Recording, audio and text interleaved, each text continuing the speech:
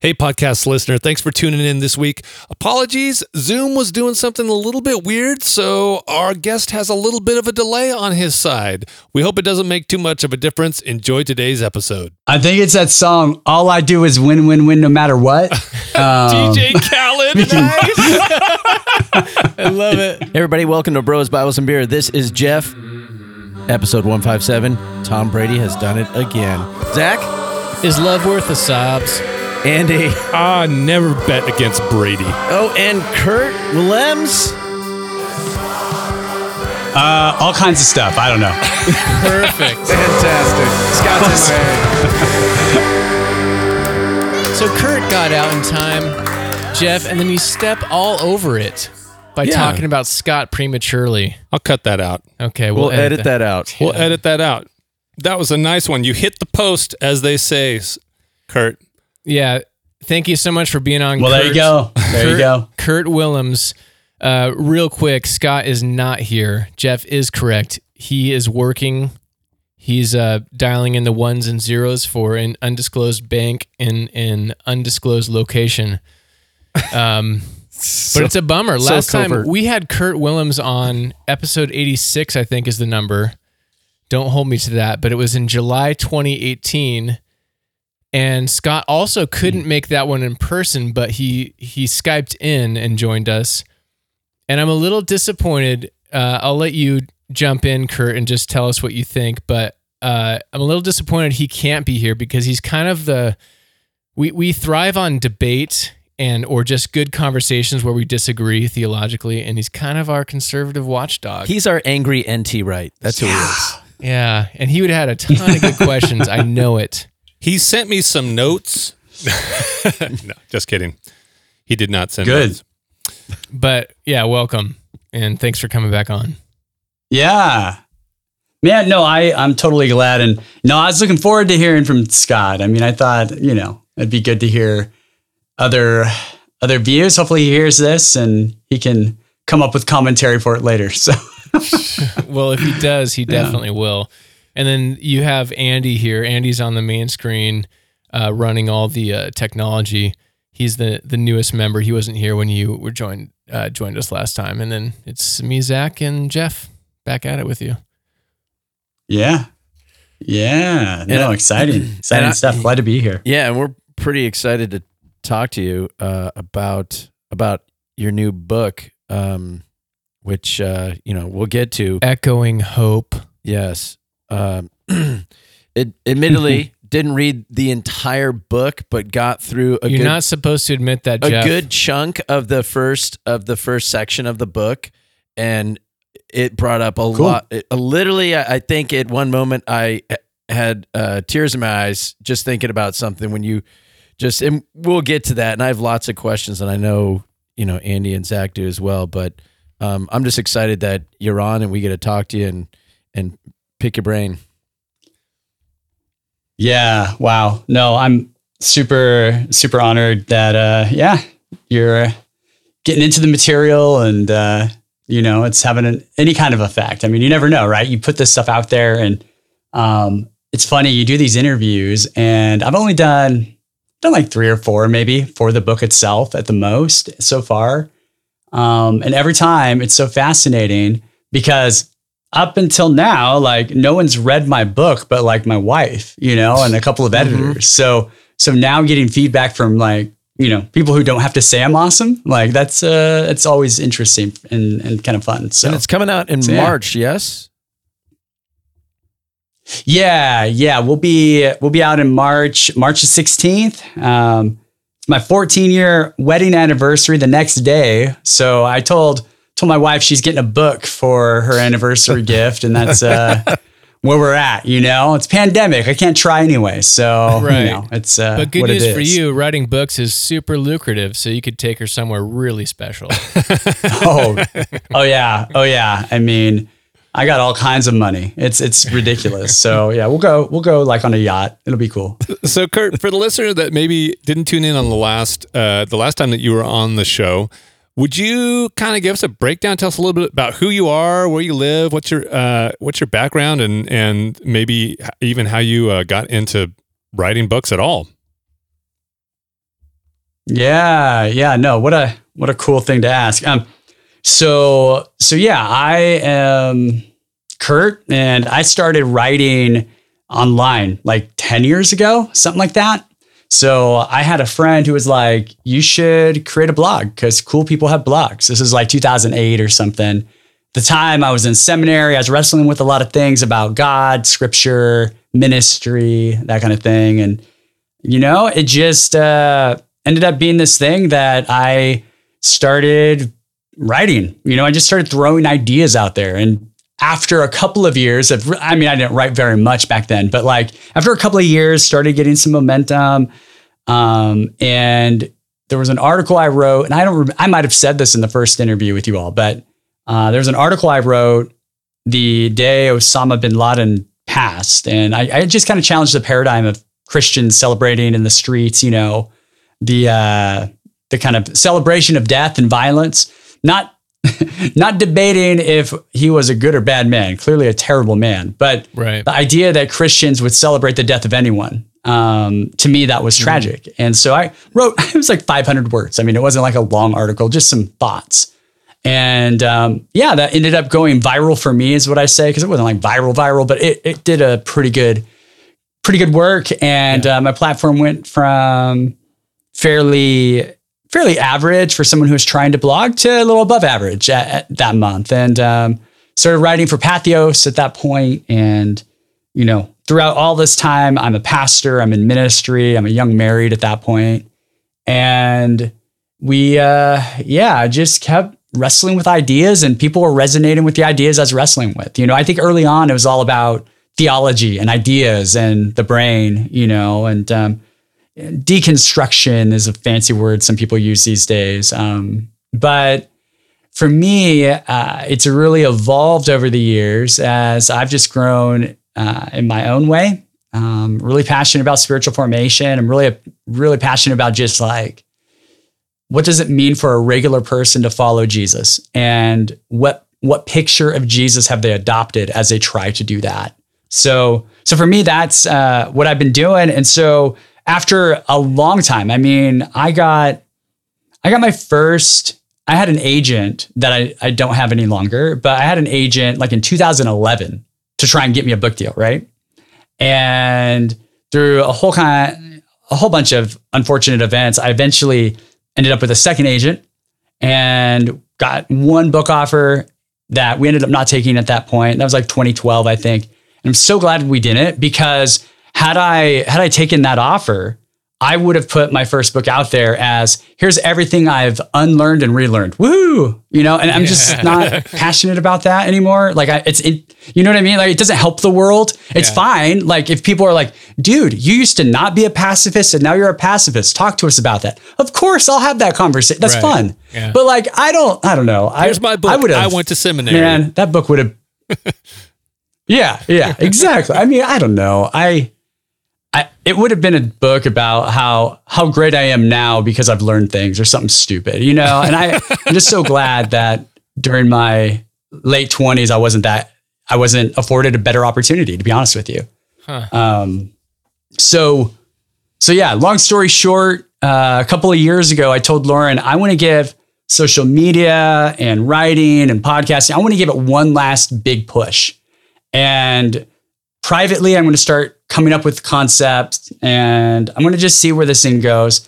And if after a couple of years, I'm still like riding the cycle of almost an author, I'm just going to not do it for a while, because, I want to invest in our kids. I want to be present to ministry. I don't want to just keep wondering if I'm ever going to get a chance to do this thing. And so, I went for it, and a couple opportunities opened up, including landing a really, really awesome agent. And, I have just amazing. Rochelle is just amazing. And so from there, after I landed my agent, she started farming out a book on the humanity of Jesus, which got rejected, but with like hey, what if you tried a little harder? So it wasn't like they hated it. Right. But it just wasn't tapping a felt need. And so went back to the drawing board, and I was like, why does Jesus's humanity matter?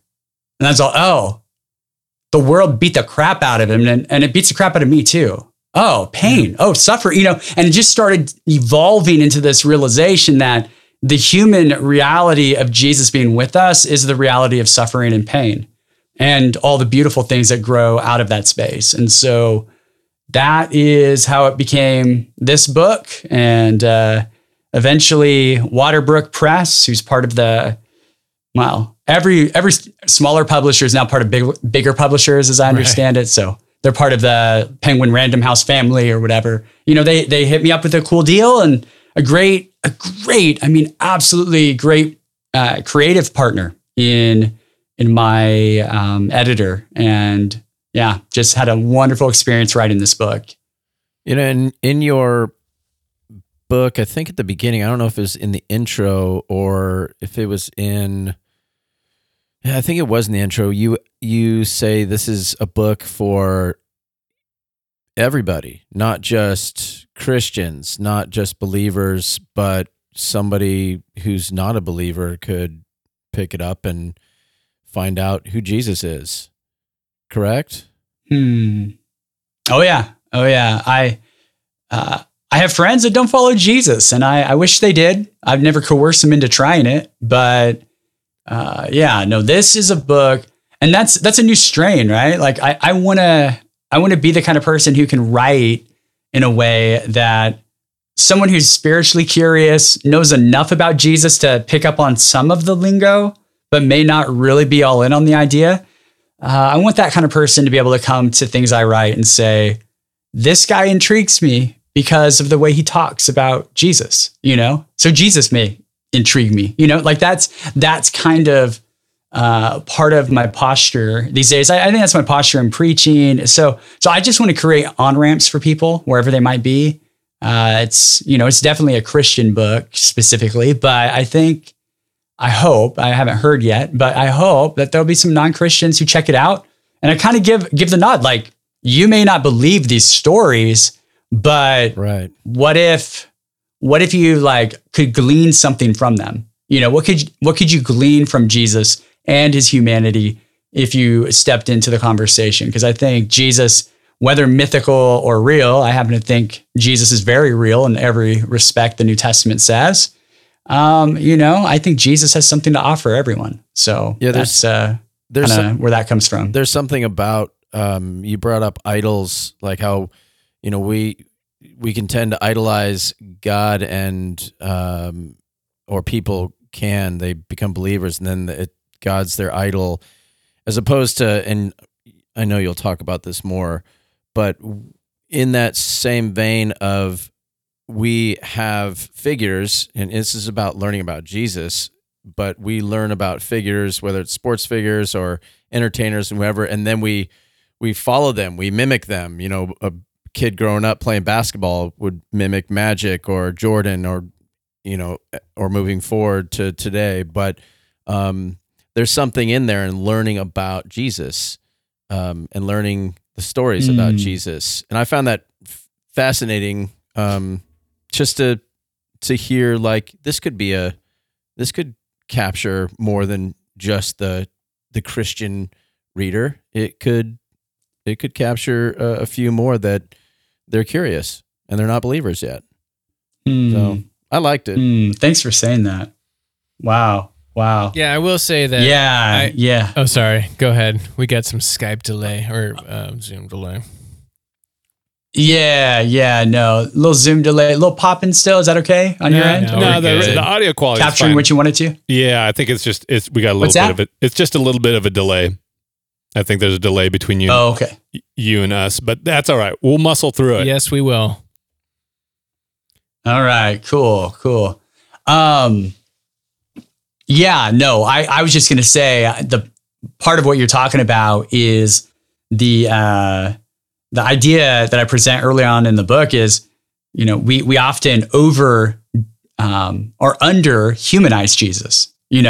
We can't possibly over deify him. As Christians, if we're Trinitarian, which I think most Christians are, then it's not really possible to over deify Jesus, right? Jesus gets all the glory. I'm all about that.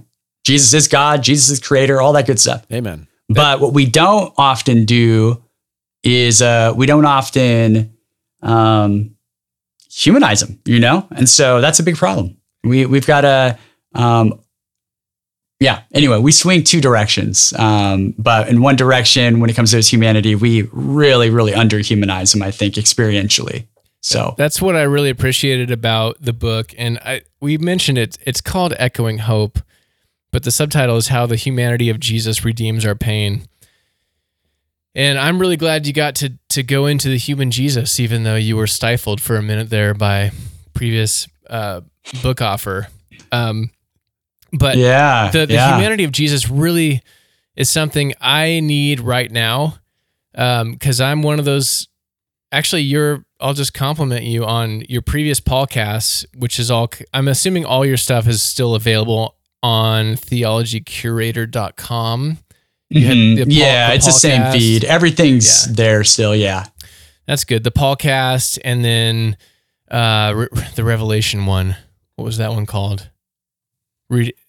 Rapture Drill. Yeah, I kind of gave up on that. It became too many things, so I just kind of stopped it. But it still exists. It's still there. Yeah, it's all good stuff, and it was super helpful for me at a time where a full deconstruction was going on. I feel like now I'm always kind of deconstructing and like mixing and matching and testing everything. But at the time, it was like kind of like painful. Oh my God, what is happening? I'm in serious trouble here. Everything I thought was right is wrong, or not knowing what's up and down. And the podcast was super helpful, understanding Paul better, and not realizing there's more to the story than just like some of the flat readings. You can kind of think that Paul's an asshole, quite frankly, and maybe he has issues. We could talk about that later, but there's more to the story, and you really flesh Paul out in a human way. And that was kind of your mission. You use the word humanizing. You want to bring things out in a humanizing way that is respectful, which I really appreciate. But coming out of all that, the human Jesus is my jam right now, because I'm really struggling with the divine part. For most Christians, the divine part is the easy part, because it's like, yeah, Jesus is God. And the human part is where, when you talk about Jesus as a human in a real way, a lot of Christians think you're verging on heresy. But the way you kind of unpack the human Jesus is, I really appreciate it. I think people will get a lot out of it, no matter where you're at on the spectrum. So well done on that. That was a lot. Sorry. You can react as you feel appropriate. You think autistic people are going to read his book? They can listen. I don't know. He just said no matter where you're at on the spectrum. Oh, thank you. I caught that now. Yeah. Thank you, Andy. Yeah, sorry, that's my job. That just shows you. I'm thinking I'm thinking theological spectrum. You're thinking far too whole. You're thinking from a much more wholesome perspective than I am. I'm here to I'm here to clean up the dirt. Dang. So That's funny. Can you tell us? Yeah. Can you tell us some of the stories of, in terms of the book, some of the stories that kind of fed into telling this story? Well, that's really broad. Can I use that? Sure. And dial it in a little bit, maybe? I just know some of the stories, and I want the listener to hear. So, I want to hear the depth. Okay, that's good. Do you have something on that? Go ahead, Kurt. Oh, thanks, sorry. Zach. Thank you, sorry, Zach. Jeff. I repent. I'm sorry, Kurt. This is our first time podcasting. Yeah, I mean, whatever. Oh my gosh. Yeah, no. I'm good. I'm good with both. So I'll take both of them, of course. We're here for a while, so whatever. Just say words and I'll respond whenever. Thank you. On this one, I mean, the thing is, when I came back to this book idea, came full circle and was like, look, I want human Jesus, but I don't know what to do with him so that he really makes a difference in a book. I found myself just sitting with my own life and my own story. And when I finally realized that pain has been such a big part of my journey, I realized in that, well, an invitation, you know? And so the invitation became, what would it look like for me with discretion to share some of the things that have been hard, that I've walked through, and then to show readers how Jesus hasn't just magically whisked away all the pain I've suffered, right? Like that's what I used to be told. That's the lie I was told. And it wasn't on purpose, but like there's this myth in Christian thought sometimes and Christian culture that, you know, Jesus does this thing where you're not following Jesus, then you start to follow Jesus, and all of a sudden, all the bad stuff from your past is just kind of washed away or fixed, or you're put back together, you're made whole. And the truth of the matter is that that's a long, long process. That is such a long process. And we do ourselves and we do others a disservice when we assume that, well, now that I have Jesus, you're brand new. I feel good, which is true, right? Yeah, I'm new. Right. But and all the pain what do we do gone. with that, right? I'm sorry, what was that? And all the pain is gone. Like everything is perfect now. Yeah, for sure. And I just didn't, I didn't realize that I was living with that story for most of my life. And then we find ourselves in Seattle. I find myself in the midst of noticing that I can't be present to my kid, noticing that my marriage has problems, noticing that I'm just not sure if I'm got the goods when it comes to church leadership. And all of a sudden I start to learn, oh, that whole Jesus thing was what I needed, but there's more Jesus has to show me about my pain, and it's not it's going to go away sometime soon. It's there's another layer here, and then there's going to be another layer, and you're always going to have scars. Scars aren't going to disappear, but the wounds can heal, and you can make meaning out of it. And so this is definitely not the kind of book where I give easy answers or even try to over comfort people. I want people to feel comfort, but what I really want to do is help people walk in their hurts more like Jesus, right? I want to help people. I want to coach people to see that if Jesus is the human who models exactly who we are all destined to become, that if we utilize a relationship with Jesus and his resources and his teachings and everything else, that we can actually step into our pains, both in the past and whatever comes, as a different kind of person. And that became really something that was true for me as I started processing my junk, 5-6 years ago. And so that sort of experience of my pain in a new way as a not quite middle-aged adult was sort of what led eventually to how I frame Jesus and how I talk about my suffering and all of that kind of stuff. It feels very reflective. I mean, the book feels reflective. Like after every chapter, there are these questions to really think upon your experiences and then use Jesus as that sounding board. And that's kind of what I was getting at, is some of those, you talk about pain. Can you talk about a kind of, in those first few chapters, a little bit of the purpose of those first few chapters and a story that you tied in, especially in your younger years? Yeah.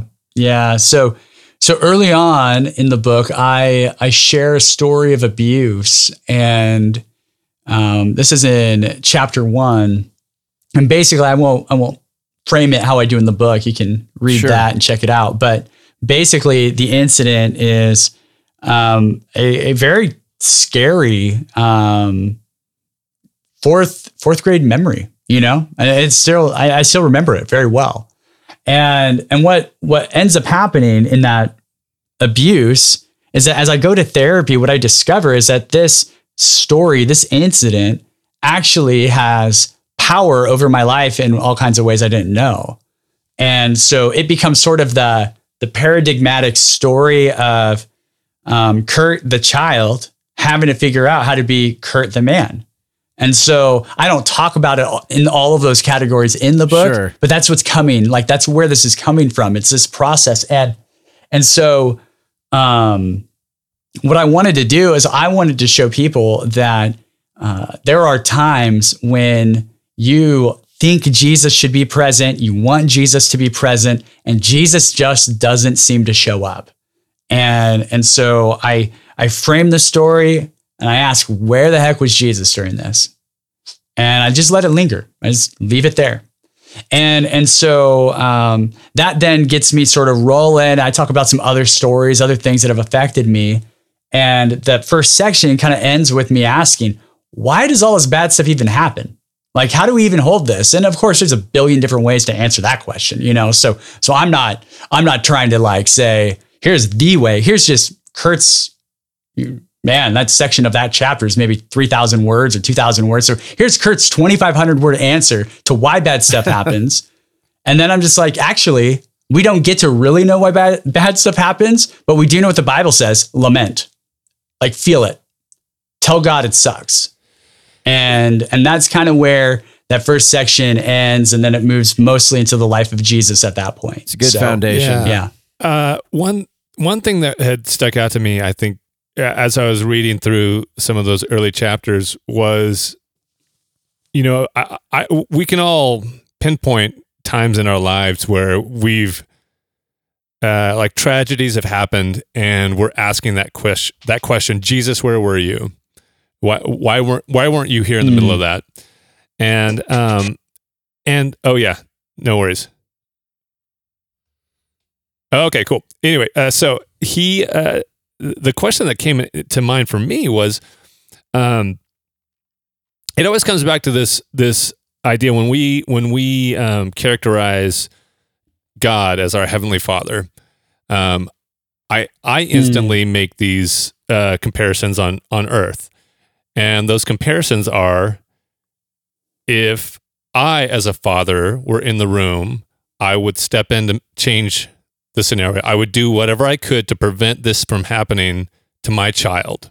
And so how can I transfer that concept or that idea of God as Father if he's not doing what we feel are the basic things that any father on earth would do in those scenarios? And we can kind of like there's some transference to Jesus in that scenario too. Mm-hmm. Yeah. Yeah. Wow. I mean, I think that's one of the biggest questions that people come to suffering with, right? Like if God is really love, and if love looks like Jesus, and if Jesus prayed to his Father and believed the Father was a protector, I think that theme is in there, right? I mean, you don't get the Lord's Prayer without believing that Jesus somehow believed God the Father was protective, you know? And yet, how does God the Father protect Jesus? By saying, here's the cup. Are you ready to drink it, son? Jesus walks the road to the cross. I mean, I feel on so many levels. I have a 2-year-old and a 7.5-year-old girls, and my protective impulse is all over the place, more than I ever thought it would be. And it's so like fascinating when you think about God and asking the question, why doesn't God step in like I would try to step in? And then I start to think of, there might be scenarios where I want to step in that I actually can't, but I would try, but then something might actually make it physically impossible. I might have an injury. I might be tied up. There's all kinds of things you could think of where my desire would be to do the right thing towards my children, but my ability would be impeded by the choices of others that have created a wall, so to speak, that I couldn't break through based on the limitations of the situation. Now I'm getting philosophical. Here's my point. I think God is always pursuing, always desiring for love, safety, goodness, healing, flourishing.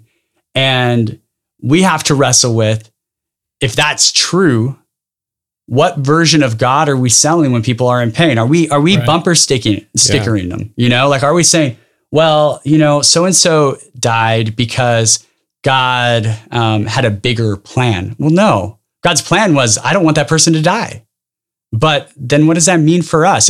So I think there's just a lot of assumptions that we bring to this conversation that from where I sit, and again, this is my narrow theological perspective, and other people have other ways to deal with this. But I think, you know, these sort of like pain equals purpose equations don't get at the heart of God, who says, no, like, I want to step in wherever possible with love and care and protection and shalom. And so I think it's really a real challenging question. And so it has to, for me, I have to get at what in the world is going on here. Is it possible that there are factors in our world that prevent God from stepping in where God wants to step in?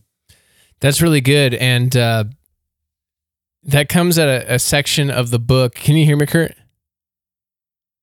I can, yeah. Okay, good. Yeah, just the tapping of the mic sound, but I'm with you. Okay. I don't think that's going to come through on the recording, but that's, technology. But you go through three common Christian... Hey, it's all good. Okay. You go through three common Christian assumptions on suffering. And this is after you break down like how many people are in the world and how it's estimated that each person makes 30,000, I don't remember the number, choices per day. So 273 trillion human choices every day. You have this this free will motif that people have choice and people have agency. And so you tie that to how suffering happens, but you go over the three ways, common Christian assumptions, and you flesh them out a little bit, which I really appreciate. Maybe we can do a little bit of that now. You've already kind of touched on it, but the first one was God controls everything that happens. And as part of your response, you start it with, my view at the moment is the quote that just jumped out at me. My view at the moment. And I was like, in my head, I'm like high-fiving you. I'm doing like, I imagine the Michael Jordan, the jumping fist pump that's so iconic. I'm like, that is so good. My view at the moment. Maybe you can break that down a little bit. How have you developed having my view at the moment be a thing? Because so much of everything, well, particularly on social media, but so much of what we're just what we get from people is, this is the way it is, and here's my final view, and it's always been my view, and it's never going to change. It's like a version of that. But you got this humble guy, Kurt Willems, on the internet writing books. My view at the moment, when it comes to the nature of everything, I love that humility, man. Wow. Go for it. What do you got? Wow. Ooh, wow. That's an amazing compliment. And to be quite honest, that's a shift in me.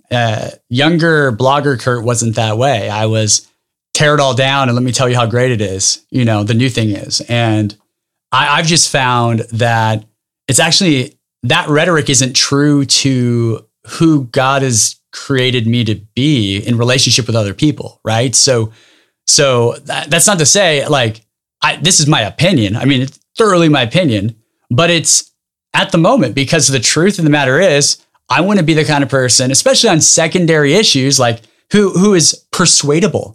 Like I want to remain curious for the rest of my life. I want to be persuadable the rest of my life.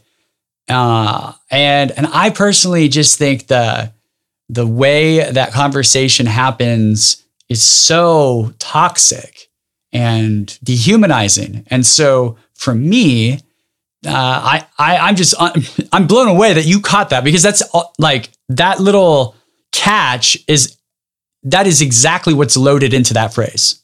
And I try to do that as often as I touch something that's controversial, is to say, this is where I'm at, you know?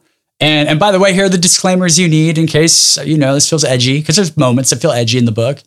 And so, yeah, my view at the moment reflects, I might, this is called open future theology, or sometimes open theism. I don't like that label, but yeah. So, this is like, for people who aren't familiar with that idea, it's basically like the free will argument taken to a biblically evangelical extreme, right? There's other versions, like you could become something called a process theologian and go further and further. I'm not into that zone. So this is, in my opinion, I'm in a very evangelical lane. I'm an Arminian, but I'm on the, you hate spectrums, right? But the left end of the Arminian spectrum in this topic, right? That would be the simple way to put something. And the fact of the matter is that I might be wrong about this. I might change my mind 5 years from now. And so the fact that that's true, I don't want to pigeonhole myself. I don't want to pigeonhole other people into thinking I can't possibly gain anything from the human Jesus if I don't also believe that God's way of relating to our choices looks just like this for these like 5 pages of the book. And so I wanted to make sure I just gave a lot of outs, not because I wanted to wishy-wash my way through a book, but because I wanted to just be honest and humble about it. And when I'm making bold claims, I want to make sure that I've earned the right to make those bold claims by also saying there's some things I can't be quite as bold about. Well, you do a great job of having a humble approach. It comes through in the writing, which I don't think is always easy to do. Because words on a page, you're leaving it up to the reader to kind of interpret the tone to a certain degree. I mean, the joke I've had with Scott and the guys has been because I very much don't know. So if I wrote a book, it would be a lot of like, I think this, but I'm probably wrong, which is going to sell 0 copies, by the way. But you do it. You do it. That's in a hilarious. Way, yeah, it's a humble approach, and you do it in a way that's like it's still your opinion. It's still biting. There's still plenty to chew on. It's not pushover or wishy-washy, but it's incredibly humble. So well done to you. Wow. Yeah. No, thank you for that.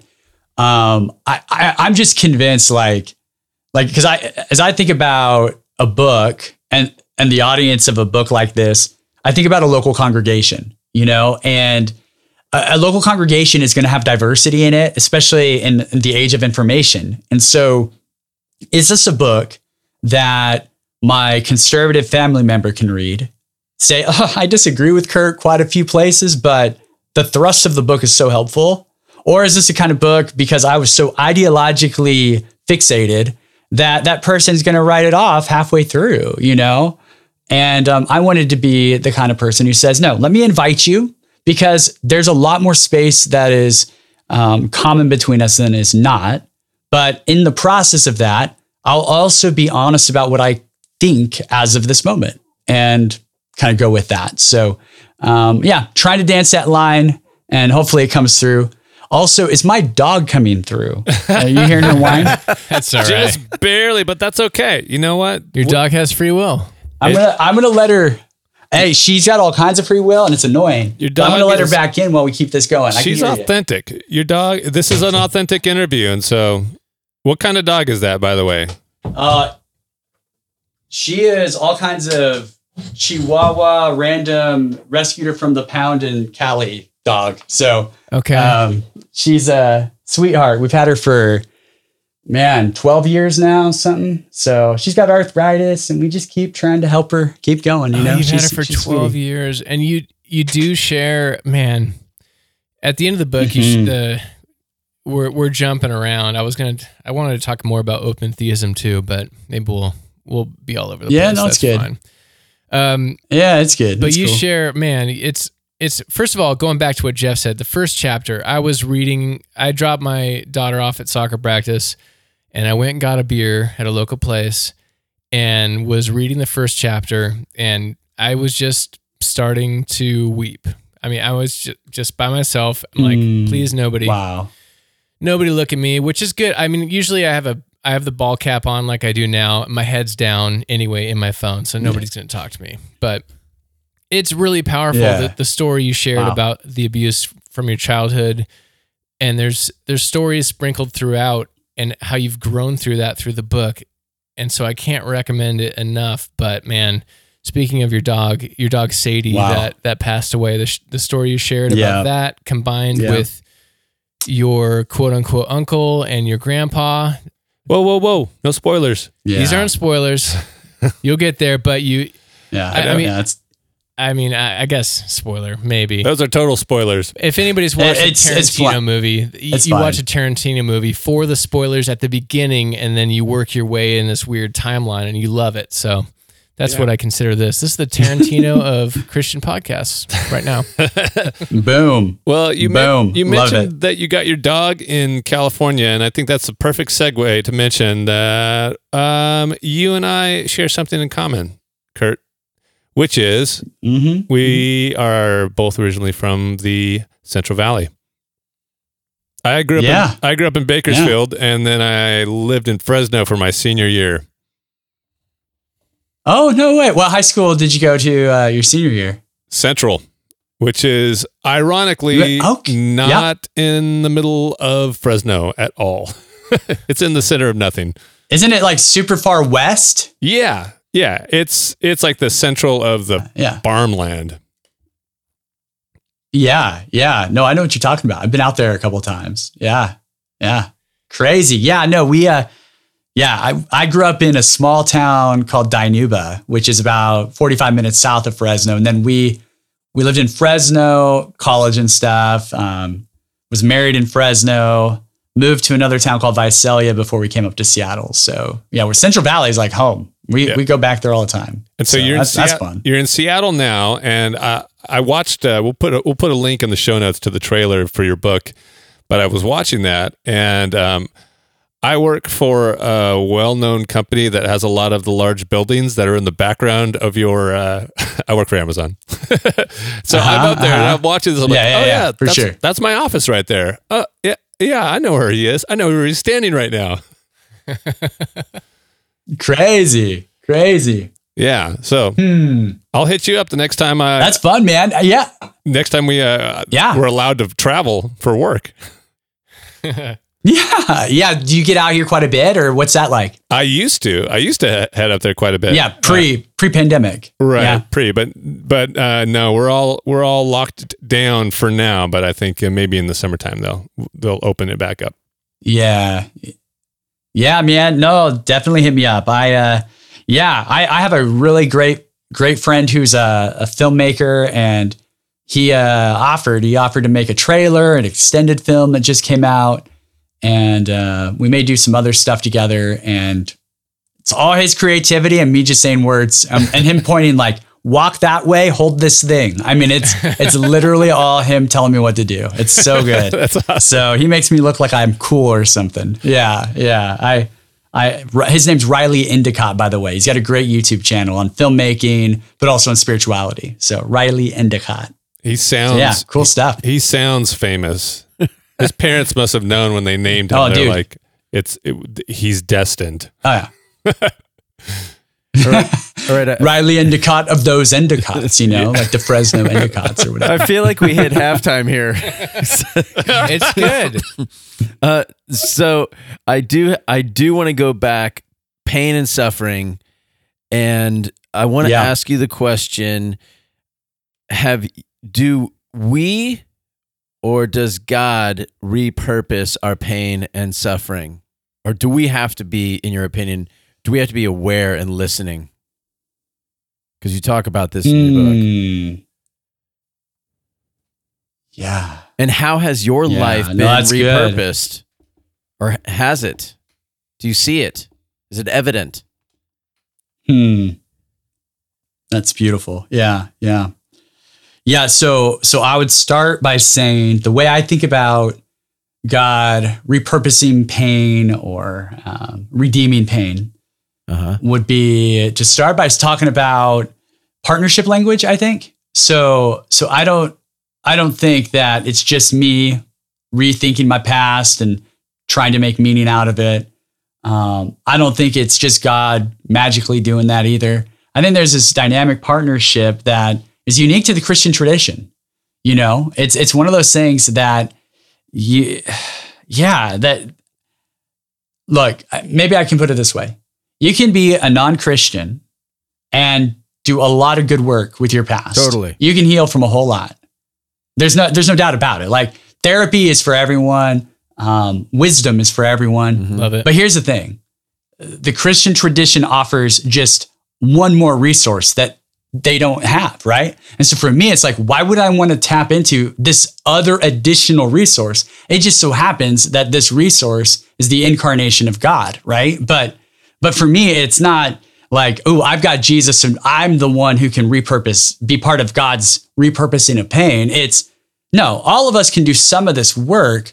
I've seen some really healthy people that don't know God, but I always just start to imagine that same person, if they also had Jesus in their life, like, it would blow my mind probably, right? And so that's part of what really is beautiful about the Christian faith, is that with Jesus, we have this set of spiritual resources, I might say, that guides us into pathways of knowing ourselves and knowing our purpose and knowing God, that can take a broken childhood wound. And I say this in the book in different ways, but like, God didn't cause that wound. God didn't want that wound. God hated that thing. But at the same time, God said, okay, I'm so good that I'm going to help walk you through fresh possibilities for your own good and thriving, even though this thing has happened to you over here that I never wanted for you. Like, that's the catalyst. So when I was a kid, yeah, it's a catalyst. Absolutely. Great word. Yeah. And as a kid, coming out of that scenario and a teenager and finally coming to a place where I was back then I would use language like on fire for the Lord, right? Like I didn't quite get that. And on fire. Come on now. Yeah. Yep. Man. Do you guys have like a little soundtrack to like some DC talk that we can just like pop in magically? That'd be amazing right here. Perfect. Jesus freak. What will people think? Yeah. If they find out. I should have just called the book. Yeah. Echoing the Jesus freak. Or so, anyway. Okay. So I guess what I was trying to get at was that back then, I think I would have said God caused, maybe even indirectly, but basically set me up to be in this situation so that God could do something powerful with my life, right? So God let me be abused all those years so that I would become the kind of person who was compassionate. I now would say that God loathed that was a situation I was born into, but I happen to have been born into it because of this web of free will, both human free will and we haven't talked about this, but demonic, satanic, whatever, the spiritual realm, I think is a part of this. That was where I landed. And God said, even though you land over here, I'm going to show you that this doesn't get to define you by itself, and that you can actually find something redemptive and find some self-knowledge along the way that repurposes this. Kind of the old story, right? Joseph, what they meant for evil, God has used for good. Yeah. Like, I think that's just, it's not even in the book, that statement, but I think that really captures, if framed in that kind of a free will web sort of way, what I think is really going on there. And so, did God want me to suffer? No. Did God cause that? No. Did God prevent it? No. But God is going to do something with it in spite of that. Maybe not. I don't think God could have, by design, not by ability. I think God designed the cosmos for free will. So if that's true, God seems to be committed to honoring that sort of arrangement. And so there are times when God can break through all of the free will dynamics. There's a hole in the web, so to speak, and God can reach right through and do the most loving, miraculous, healing, saving thing you can imagine. And then there are moments where the web is so thick that the only way for this to go completely God's deeply desired way is that God would have to burst through that web of free will, break a bunch of it apart, and essentially decide that free will no longer has any merit to God's world. And that becomes a different world. C.S. Lewis argued this, and without the open theism thing, right? C.S. Lewis just said, look, if you allow God to like fix every broken thing, every sin all the way along, eventually you end up in a world where free will doesn't exist and choice doesn't exist, and we're basically robots, right? So God's ability isn't a question. God's commitment to freedom is what seems to be part of why God doesn't always intervene, even though God would want to if God could, based on that setup. Yeah. I'm curious because when one of the thoughts as you were speaking and as I was reading through some of your book earlier too, the question came to mind, which is, so what is God's role or approach when it comes to justice? If we imagine that that God is allowing things to happen, and let's, for the sake of this argument, we can just go with God instituted free will. As such, He designed a system that He's agreed to remain hands off and allow human free will to occur, with the exceptions that you kind of have outlined, like with the moments that He reaches in and modifies things. The web is thin, so to speak. But it kind of leaves this hanging question, right? Which is, God's character is described often throughout the Bible as being a God of justice, a just God. And I'm curious what your thoughts are on that. I don't know yet. I'm not far enough. I don't know yet if you touch on this in the book, but it in light of Jesus, being in there in the tragedy with you, how does that sync with God's justice, or the idea that God is a just God? Where does that show up then? That's good. Yeah. And I definitely agree that, or I definitely personally believe that God is a just God. And the paradigm I just keep coming back to is, how does justice play itself out for Jesus? Right? God is just, and the just thing to do was to let Jesus go to the cross and experience horrible things, and so I start asking questions about, the justice of God being something that is usually restorative. There are times when it looks retributive, for sure, but for the most part, the biblical picture seems to be restorative. God wants things to be fixed that are broken. That's kind of the justice system God has in place. Like, even if you look at the Torah back in the day, a lot of that was about mending things, not punishing to an end. There were moments, people could get stoned and they didn't have weed back then. So it was a different kind, right? So there was some of that where it's like, then it might have helped the whole situation. It probably would have mellowed all kinds of stuff out, We're West Coasters, so we know. Yes, we do. I don't smoke weed, but it's. They were stoned, so they didn't mind when they got pass stoned. on grass. Yeah. Sorry, Kurt. Keep going. Oh my gosh. Soldier on. Yes. I pass on grass every time, almost every time. Fuck or whatever. Okay, so I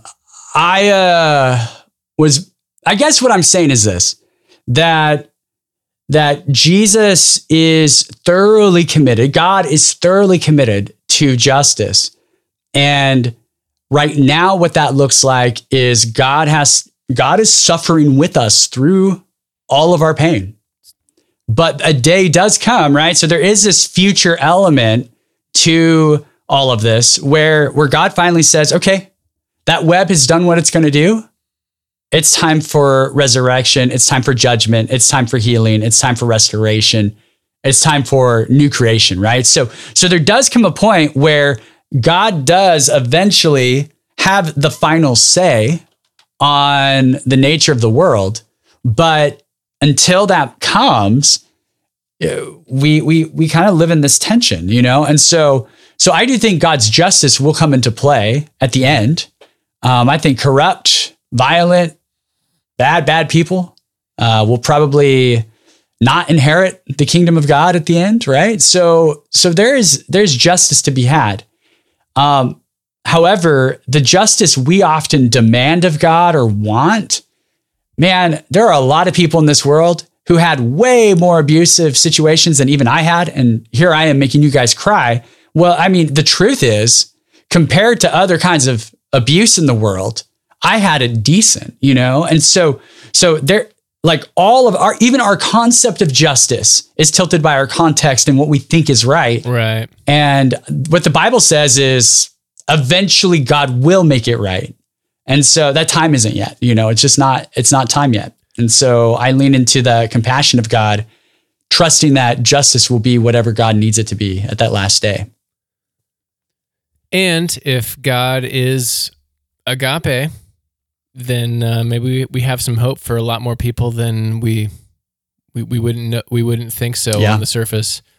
But can we dig into maybe a human, well, Jesus as human, a story in the Gospels? Do it. Where he is he's doing some upside down type justice, or I don't know if that's the right term, but there's a lot of that going on. The woman caught in adultery. Well, first of all, let me say this. One of the greatest, and I'm not using greatest as a compliment, it's just like the most ridiculous interpretations I've heard of this, was by somebody on Twitter with a decent platform that will not be named, saying that Jesus would have stoned the woman caught in adultery. Can you guys guess why he said Jesus would have stoned her? This is trivia time. This is not rhetorical. Let's just see what you guys got. Putting you on the spot. I'm blown away already. Keep going. So oh my gosh. They bring the woman to Jesus and say, hey, she's committed adultery. She's supposed to be stoned. And this guy's interpretation of that story was that Jesus would have stoned her. You guys don't want to try anything? Come on, make this good pod. Just like, throw a stab out there. Why would this? Well, I'm just like blown away. So the only thing I could, I'm sorry, I just keep thinking back like marijuana. Yeah, well, he would have gotten stoned with her. Is that what they're trying to say? Yeah, was that a typo, dude? Man, well, I don't know, man. I mean, I think I can guess, like, because that's what she deserved based on the Jewish law or something. I don't know. I'm trying to figure out where you're going. I'm honestly perplexed. All right. Well, I'll just tell you. Jesus, according to this person, would have stoned the woman caught in adultery because he told them, let he who is without sin cast the first stone. And Jesus was without sin.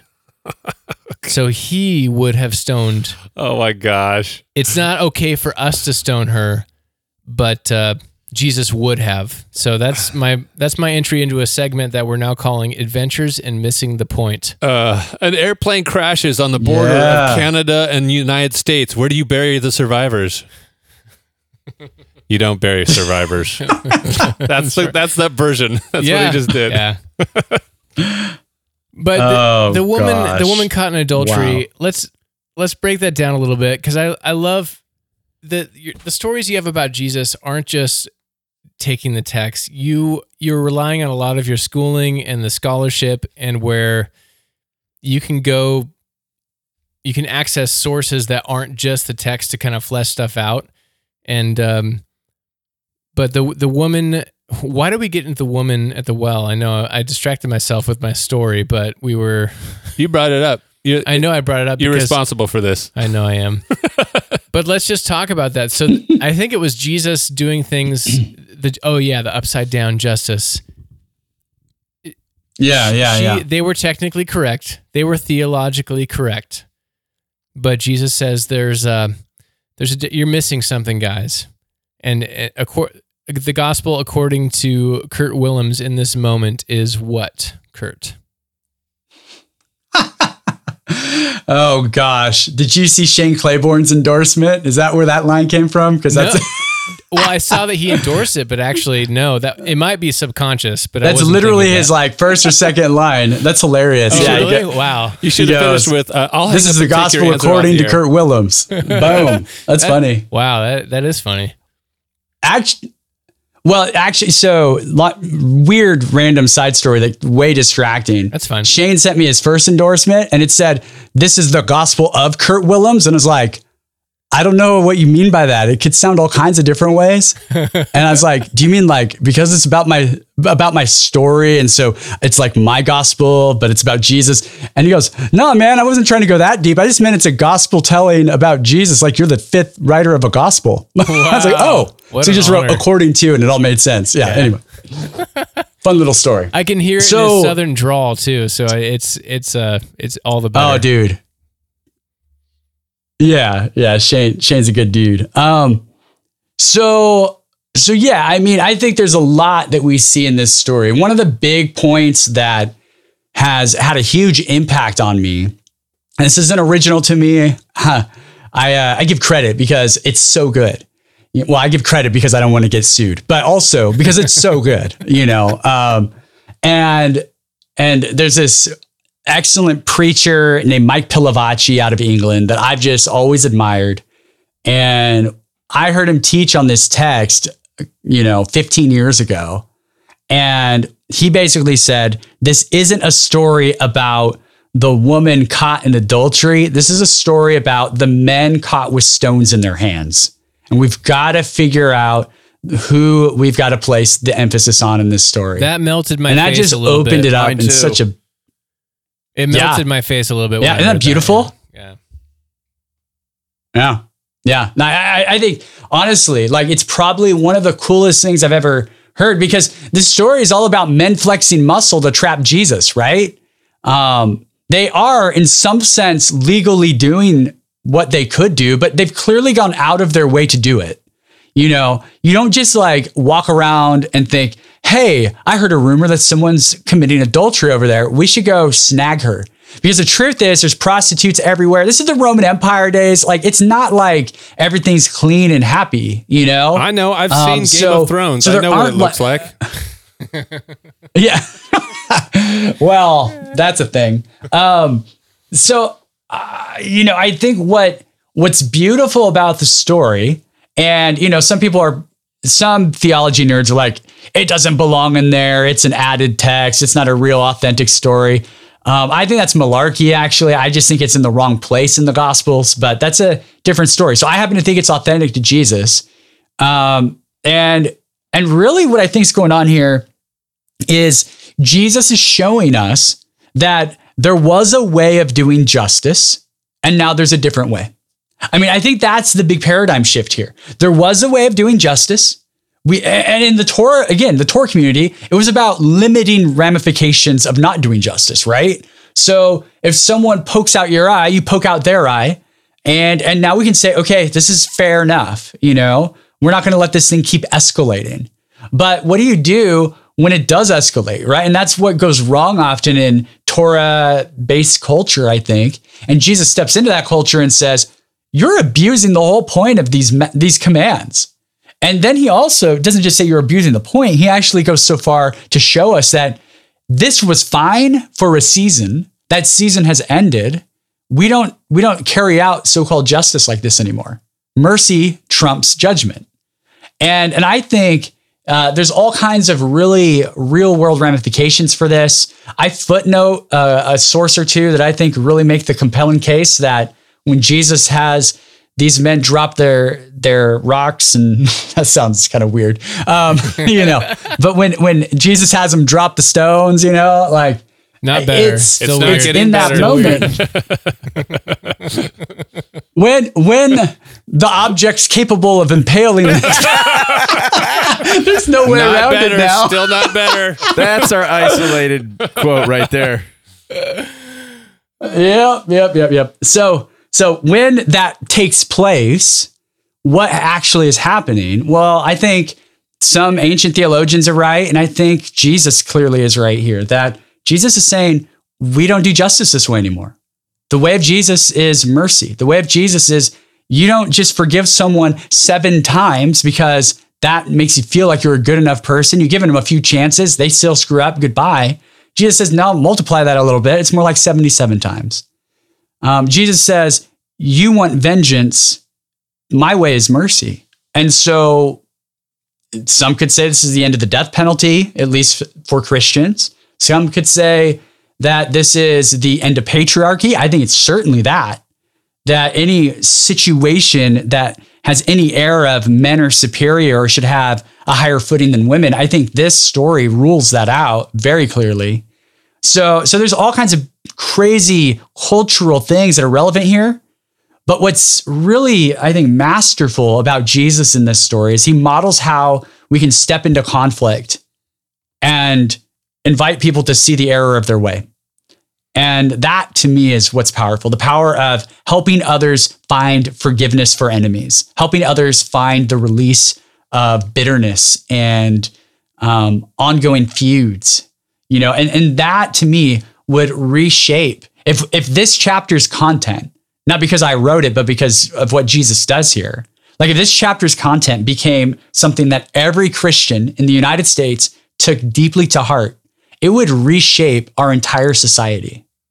And it would reshape the church. And the church would be compelling because we'd be known for who we love and how we love instead of who we condemn and who we think is out. And that's not soft liberal stuff. That's Jesus first century stuff. And so I just think it's a beautiful story. That's good timing. I think especially in the US today, like I think we're hearing words that seem to describe that idea, but it seems to not necessarily line up with actions that are occurring. And so like what you've described there, what you've called out is, hey, this is maybe couldn't be more relevant in this time and moment, as we've got people who may or may not feel like we're trying to get to this place. Like we have this like internal longing or sense that this is where we need to go, and we just don't know how to get there. Yeah. And all the while, Jesus has been showing us how to get there for a couple thousand years. For a minute. It's weird, right? A minute or two, Jesus has been doing that. I have another missing the point thing, and then we can move on from the story. But it is so powerful. But I've got a couple friends when I've brought up this story and similar aspects of like rediscovering this story post deconstruction, for lack of a better term, and just seeing the heart of Jesus at work there. But there's that tagline at the end that I wish wasn't there because I feel like it's being misused, but maybe you can correct me or expand upon it. When Jesus tells her, go and sin no more, I've got friends that is the point of the story, is that like, no, she, okay, yeah, they were wrong over there, but now she's got to go be perfect, basically. So what's wrong with that, if there is anything wrong with that? And if not, you can critique me. It's a good question. Oh, dude, that's good. I think we've misused that verse without a doubt. And I have huge empathy for people, especially women who have heard that in such a negative way. I think, and I actually have the chapter up, so I paraphrase that, is basically go have a life without all the baggage you carry as a result of your choices. Like Jesus is inviting her to freedom, not like, hey, quit being bad, but more so, hey, clearly going from one, probably in some form at least, abusive man to another. Like Jesus is saying, like, don't do that. You have so many other possibilities in front of you. Go live free. Go live liberated. And I think that framework. So it's not like Jesus is, on the one hand, like is saying, adultery is okay, but on the other hand, Jesus isn't saying, I'm going to focus on the thing you do wrong. Jesus is saying, don't sin any longer because your freedom is wrapped up in choosing a better way. It's the same reason Jesus tells anyone not to sin any longer, right? In the first century, there's another chapter in there where he weeps to the point of being frustrated that people aren't going the way of peace, right? So for Jesus, go and sin no more has to mean go and follow the way that is going to bring more of your humanity out, more of the life you're designed for out, and not less. And to me, that's a liberation word. Man, that's so good. So how are we doing on time? We've been going for a little over an hour for Dude, you. I'm chill. My kids are in bed. It's whatever. Okay, nice. Nice. I was waiting. So I don't remember if this is on the podcast, but you said you had done baths and stuff like that. So I was waiting for you to say, I got to give my kid another bath. I got to go. But I'm thankful that that's not the case. But I'm good. I have a quote from the book that you quote Miroslav Volf, which if he didn't have a small group dedicated to discussing theology called the Volf Pack, he's losing. He's losing at life. Bro, imagine the band, like the college band playing his anthem. Oh my gosh. Volf Pack. Dude, the Volf Pack.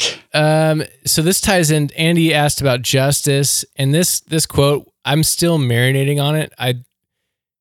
Honestly, I think it may require me to have a little bit of cannabis and to really meditate on it. But he says, dude, this is not what Kurt says. This is not what Andy or Jeff says. That's what Zach said. All right. Every act of forgiveness enthrones justice. Forgiveness draws attention to justice violation precisely by offering to forego its claims. Yeah. I mean, dude, that's fire. Yeah, and I still it's like I got it, but I don't got it. I don't know. Yeah. So anybody? Here's what's it's crazy, right? I had to put brackets in because this quote, like, I had to make sure I understood it because I read it at first, in the context of the work. I think it's one of his books. I've read multiple of his books, but and I remember reading this and thinking, I think I get what he's saying, and it sounds really important. But do I really get it? Right. And the quote actually, if I remember right, I put the words forgiveness and justice in brackets, but it actually is even more heavy to consume. It's every act of forgiveness enthrones justice. It draws attention to its violation. Wow. So then you're like, what is it and it? Yeah. So I've done you a little bit of help there, but here's what I take from this is that when someone authentically goes to another party and forgives them for something they've done wrong, they are literally calling out the wrong in the moment. They're not hiding the wrong. If it's true forgiveness, if it's true stepping towards the other, it's the person who says, you murdered a member of my family and I release you to go in peace, right? I release you from my bitterness, at least, right? And in doing that kind of forgiveness, you're highlighting the fact that, hey, I should want to kill you. I should, because you killed my brother. I should want to kill you. That gets it even, right? And what Volf, I think, brilliantly says is like, forgiveness says, I have the right to want you dead, but I'm foregoing the claims of what justice demands here, more blood, by saying that instead of that, I'm simply going to name that what you did was wrong. And I'm going to forgive you anyway. I'm going to walk away from this. I think that's obviously Volf is drawing from Jesus, right? But it's like the act of forgiveness doesn't hide justice. It enthrones it by foregoing its claims. Like, that's crazy talk. Yeah. But that's the way of Jesus. Jesus is all about crazy talk, So, it's heavy stuff, no doubt. Do you think that forgiveness? Well, I think I have an opinion about this, but while you were describing that, there was something I've seen posted around a lot lately, and I can't remember what all the steps were, but I remember that the first step was repentance, and the last step was reconciliation.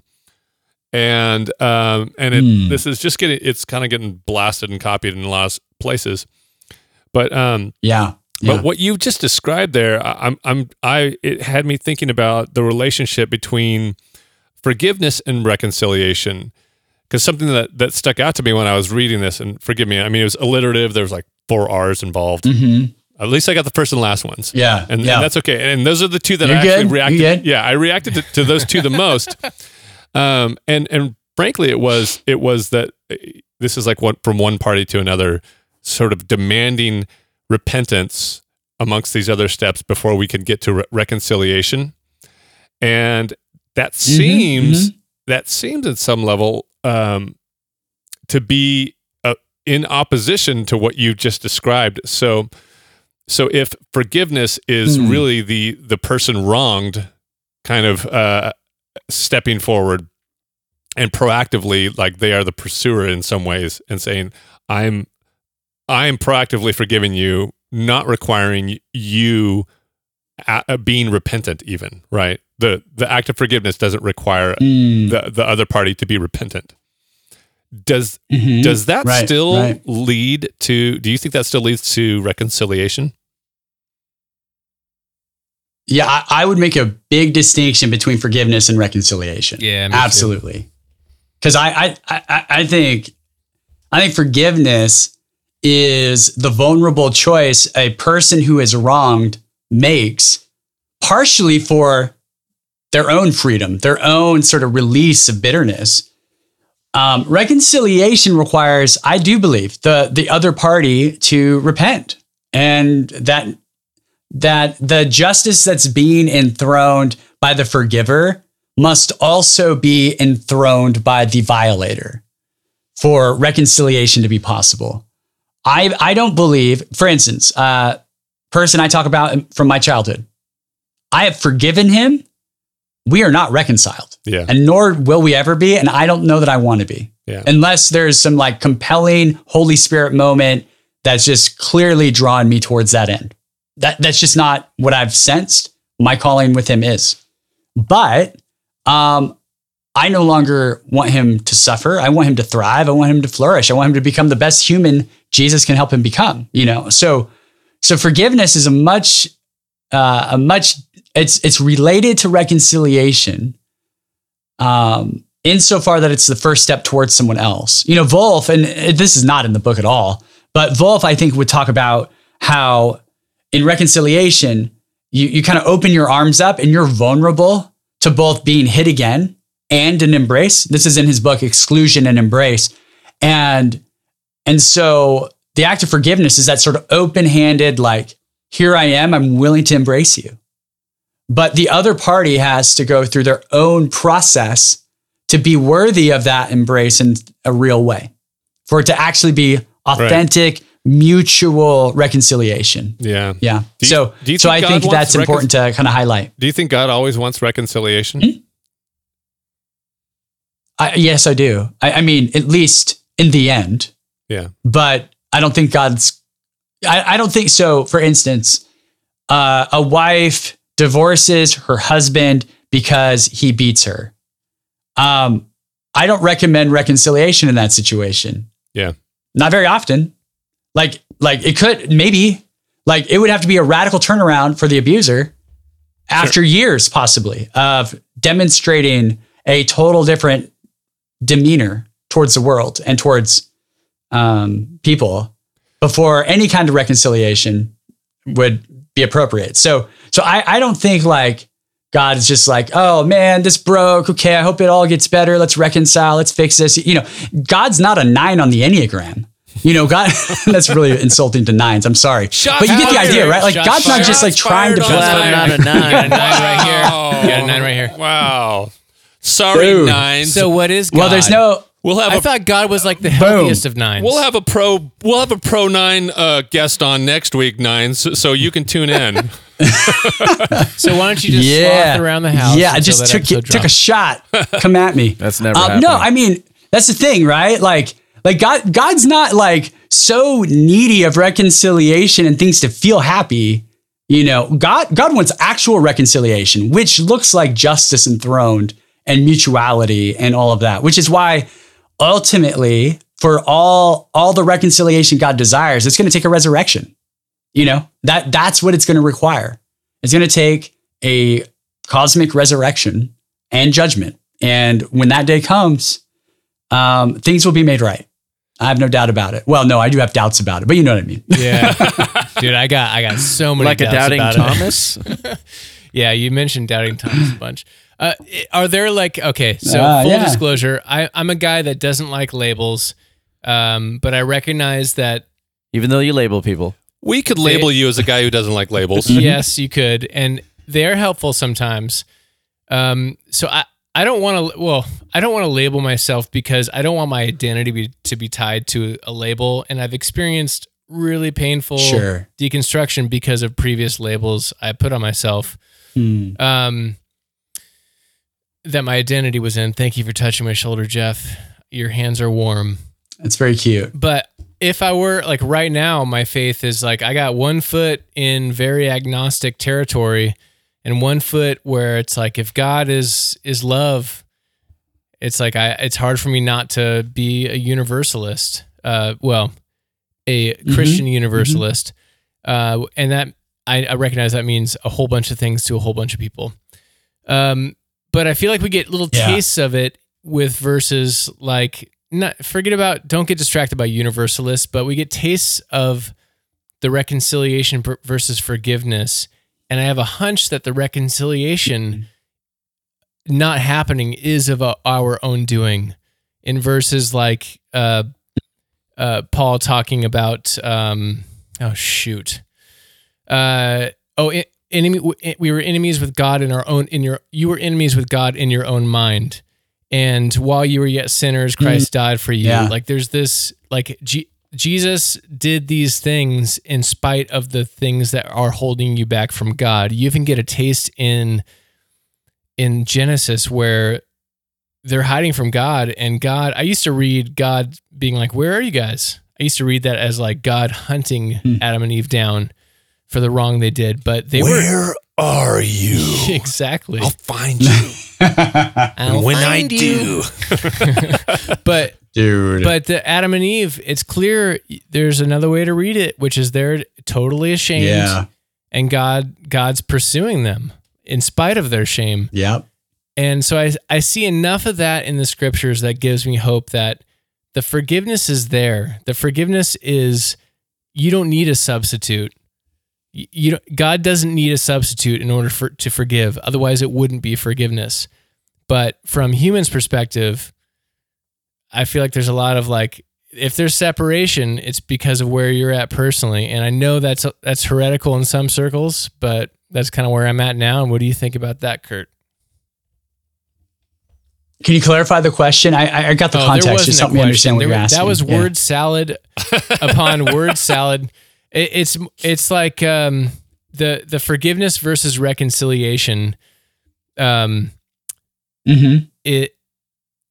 can forgive, but the reconciliation is not there, not because God is withholding, but it's because of our shame and our guilt. And that taps into kind of how you define shalom, which we haven't talked about, which is great.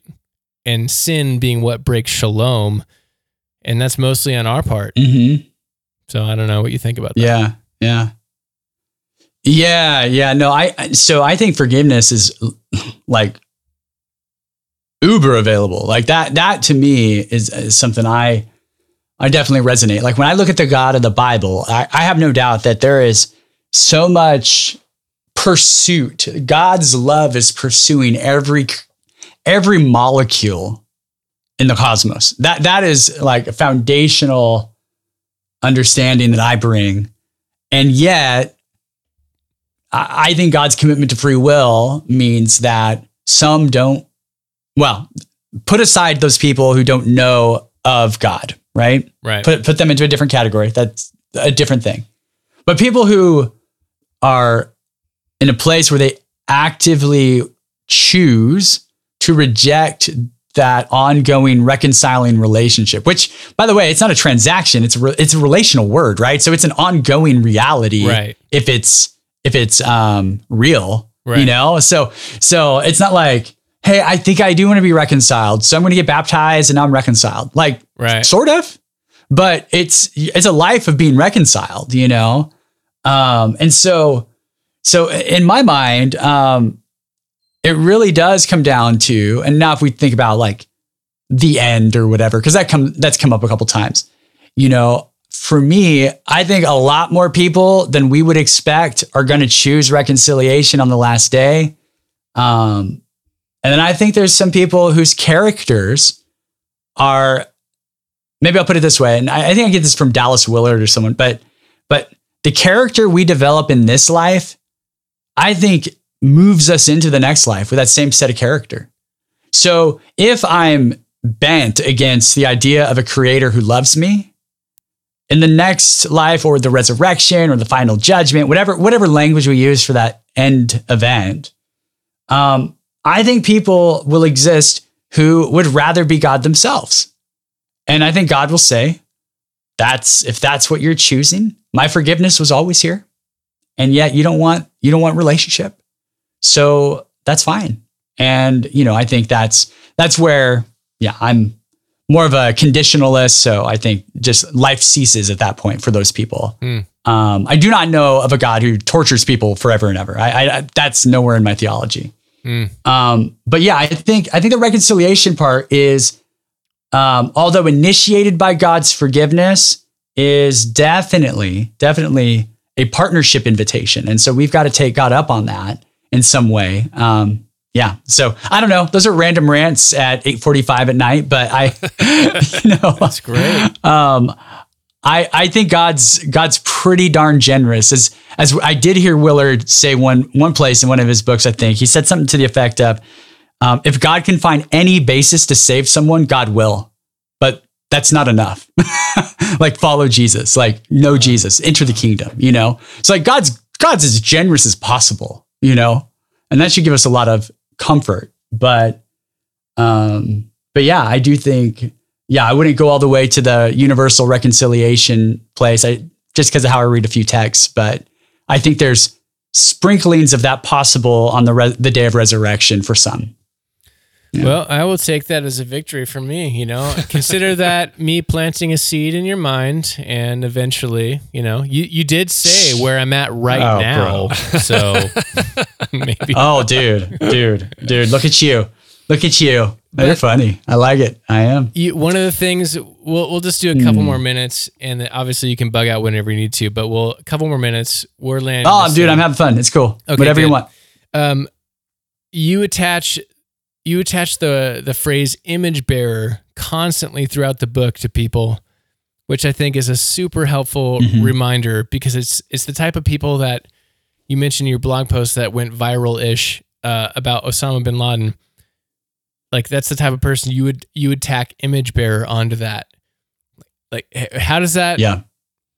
How have you gotten there, especially given that you've been through so much? Because I think that's super helpful, because we are in an age of dehumanization everywhere. And it happens subtly, and I constantly have to battle it because there's tons of people that I want to hate. But good job. Yeah. Oh, well, good job. I think that's the foundational paradigm. Two things that I think I didn't get enough of understanding growing up when it comes to Christianity are the nature and goodness of humankind and the nature of God's love for creation. I think those two things I just really missed. And so I didn't grow up thinking about people in terms of image bearer, and we might talk about the image of God, and then we'd have a little conversation like, do you still have the image of God if you're not a Christian? What does that mean? These little pithy debates. Where I've landed, honestly, is that every human being is an image bearer. I don't think there's ever a point in the Bible where it seems like that's revoked. God doesn't say, thou that was made in, unto my image is no longer, or something, it's just not in there. So that was appropriate. So, and then you get to the New Testament, and in multiple places, it's very clear that the writers are trying to help us understand that Jesus is the image of God, right? Which has a double-edged sword in a couple of passages, I think maybe in Colossians, where it's like, this is the perfect image of God, meaning when you look at Jesus, you see God. But then in the same slice, it's also kind of saying, this is the image of God that I had in mind from the beginning. This is the one who reflects God's love at the level of like, this is my role in the world, right? Being an image bearer is simply it's an identity and it's a vocation. And so for me, I think that's really central to how we address enemies, but also how we address our own formation. Becoming more like Jesus means becoming more of the image bearer I was designed to be. And that means essentially becoming more human. And that always sounds like humanistic mumbo jumbo to some people. But the Christian vision is that we become more human, not less. And if we can get that, then we can start not empathizing. We can understand why Jesus is empathizing with us as a human really, really takes shape in our formation. Because Jesus is the human we all are designed to become. It will take us a resurrection to get there, but a day is coming when we will be that kind of human. And because of the Holy Spirit, the Bible says we can start that process now. We can experience that humanizing power of love now. And so that, to me, is where I want to start, and then step into hard things and hard conversations and people that maybe I don't naturally like, saying this person has eternal value because they are an image bearer too, even if they don't do the job or vocation half of it too well.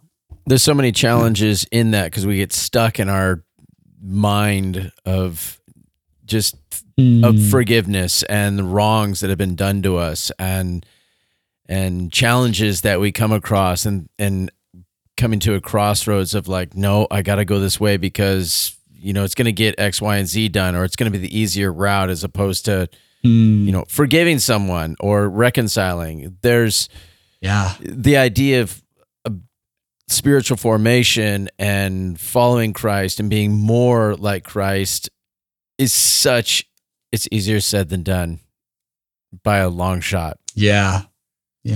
It's constantly challenging. Wow. You're nailing it. It is such a, but I'm having so much difficulty with it. The road is hard. Absolutely. Huh? Absolutely. No, I think we all have so much difficulty with it. Speak for yourself, Jeff. Keep going. Yeah. Because we have free will, and that free will drives us sometimes in the wrong direction, all the while we think we're going in the right direction. Like, I know this is what God wants for me or for my family or for, you know, my job or for this company or whatever. And all the while we might be stepping on people and not even know it, or thinking, I mean, we just, in our own minds, we reason why it's right. And I mean, that's the whole point of why I say I have difficulty with, and I would guess that most do, in the decisions, like you said, how many trillions of decisions do humans make, or do we make? Yeah. We just get caught up in our own minds. It is so challenging to live this life and to follow Christ and go down a path of just perfection. Impossible. Only one could do it. So I mean, your story, the book, how you, like, God's repurposing, you know, pain and driving you to something better and picking up the broken pieces in all of our lives and using that as the catalyst. I get so enthusiastic and pumped up about that idea. But it is hard to continue to keep choosing to allow God to shape us. Do you find? Yeah, it is. Do you find that easy? Not at all.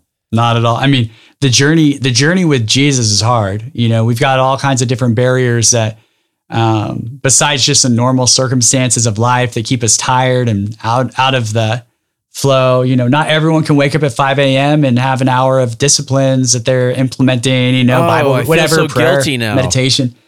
And what? I feel just that idea of, like, I've had friends who are like, oh yeah, I wake up at 5 a.m. like you're saying. And I'm like, gosh darn it. Sorry, I suck. Yeah. No, I hear you. Look, and that's part of that paradigm that really has to shift from do I, for some people that patterned life, having a rule of life or whatever is really helpful. And honestly, for me, when I'm at my best, I probably have some of those patterns in my life, and it's not always, I can't always do it, but I don't think it's, I think that it's about the journey. One of the things I say, and you haven't gotten this far, but the epilogue, so the end of the book, it's just like 2 pages. And I basically say, look, I'm just trying to do everything that I do and trying to acknowledge that Jesus is doing it with me. That has been probably the greatest shift.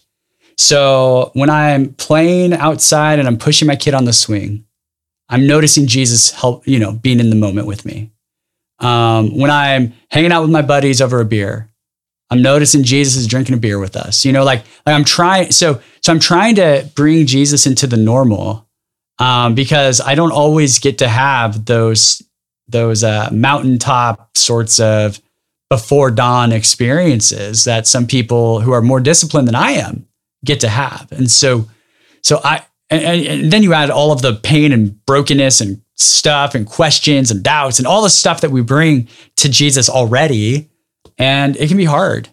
But what I continue to find is that if we can get to that place where instead of fully regressing and giving up on the journey, that we step in and lean in just a little bit, that God is gracious and will step in with us even in subtle, unexpected ways. Totally. And so I still believe that. I still want to embrace that there is a God who steps in with me even when I don't even know where that step's going to lead me. And that sounds super cliche, but some of the things that I used to think were a bit cliche become highly experiential in recent years. And I think there's a softening that is required. And I'm not very far into that process, but I do want to say that for some of us, there comes a time when if we're open, God starts to just soften us a little bit, so that we're just a little bit more pliable, a little bit more available, a little bit more open. And I found that in that soft, I don't know if there's another word, that tenderness, it's something in me has shifted that just like, okay, it's a connectedness. I just want to be here and available and connect. Yeah. And there can be like, the danger is, I know some people where it's like they dial in there, okay, this is my Jesus time. And then the rest of the day, it's like, okay, where's Jesus in the rest of your day? I don't see a lot of that. And the danger is like, you have this, okay, I got this approach. This is the way you do it. And then you compartmentalize it. Mm-hmm. It's kind of like, for a lot of people, worship is when you're singing songs on Sunday morning at church, as opposed to like basically worship being, for me, it's the idea of it is more like, well, as you put it, to be human like Jesus, to know, to fully embrace who you are. I don't remember if it's Walter Brueggemann or I don't remember exactly who, but the idea of the trees or nature just being exactly what they are without any regard to shame or measuring up to the other trees or anything like that. That idea of fully embracing that and knowing that, and that's just sprinkled throughout your day, no matter what you're doing. It doesn't have to be a church thing. It can be like you're, like you said, going for a beer with a friend or reading a book or whatever you're doing. It's just kind of like this. Maybe it's shalom, Kurt. Is that what it is? Is that shalom? No, It definitely is in some way, shape, or form, right? It's an increasing capacity for shalom. Shalom, we haven't really said this explicitly, and I know we're getting close to time, but it's about having right relationships with God, with others, with creation, and with yourself. And, as you increase your own self-awareness and God awareness, I think you're absolutely right that there's this flexibility into the spiritual life. I would say, though, that for some people, I know some very spiritual people, that structure is their freedom. That structure is their liberation. In fact, I would say there are seasons in my life where it's the structure that brings the freedom I so desire that does leak into the rest of my day.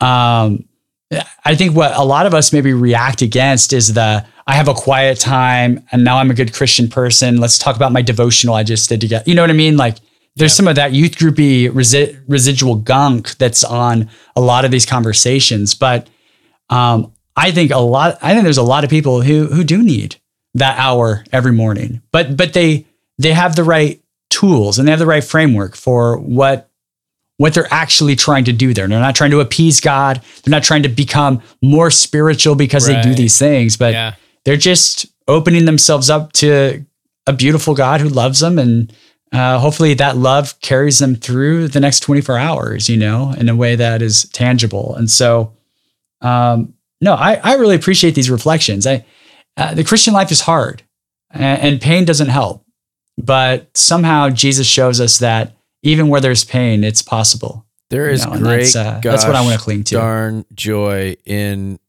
the difficulty, the challenges of living this life. Absolutely.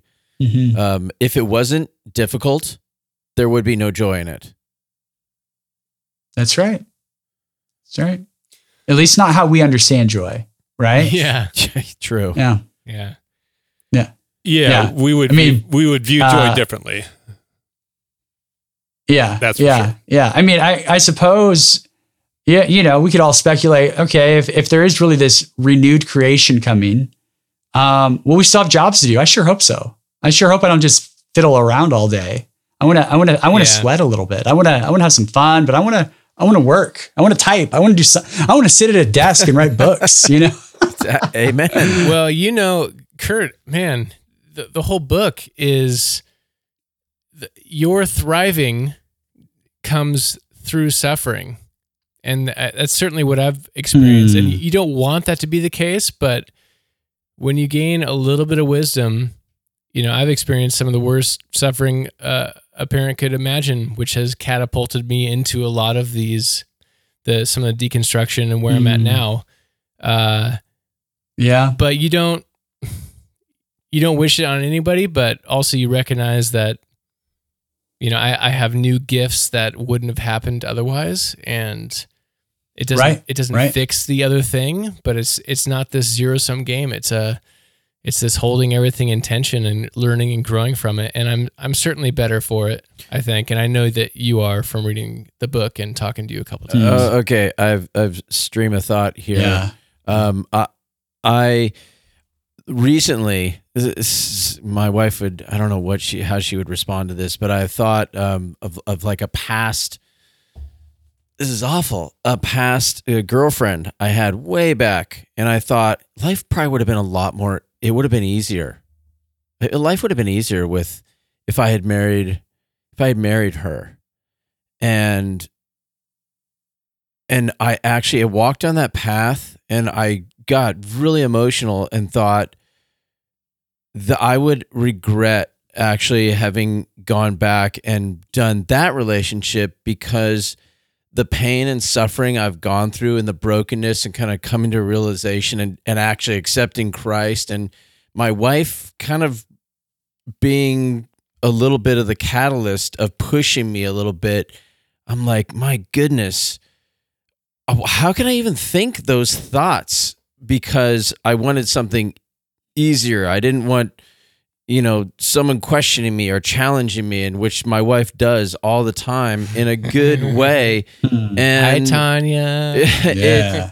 And I thought, man, I feel guilty thinking this, but at the same time, I have no regrets of all the crap that I've gone through, we've gone through, she's gone through before we met, in our relationship, with family, and now I'm like, this man going through all of the shit it's not a bad thing. And in Christ, like we talk about, is difficult life.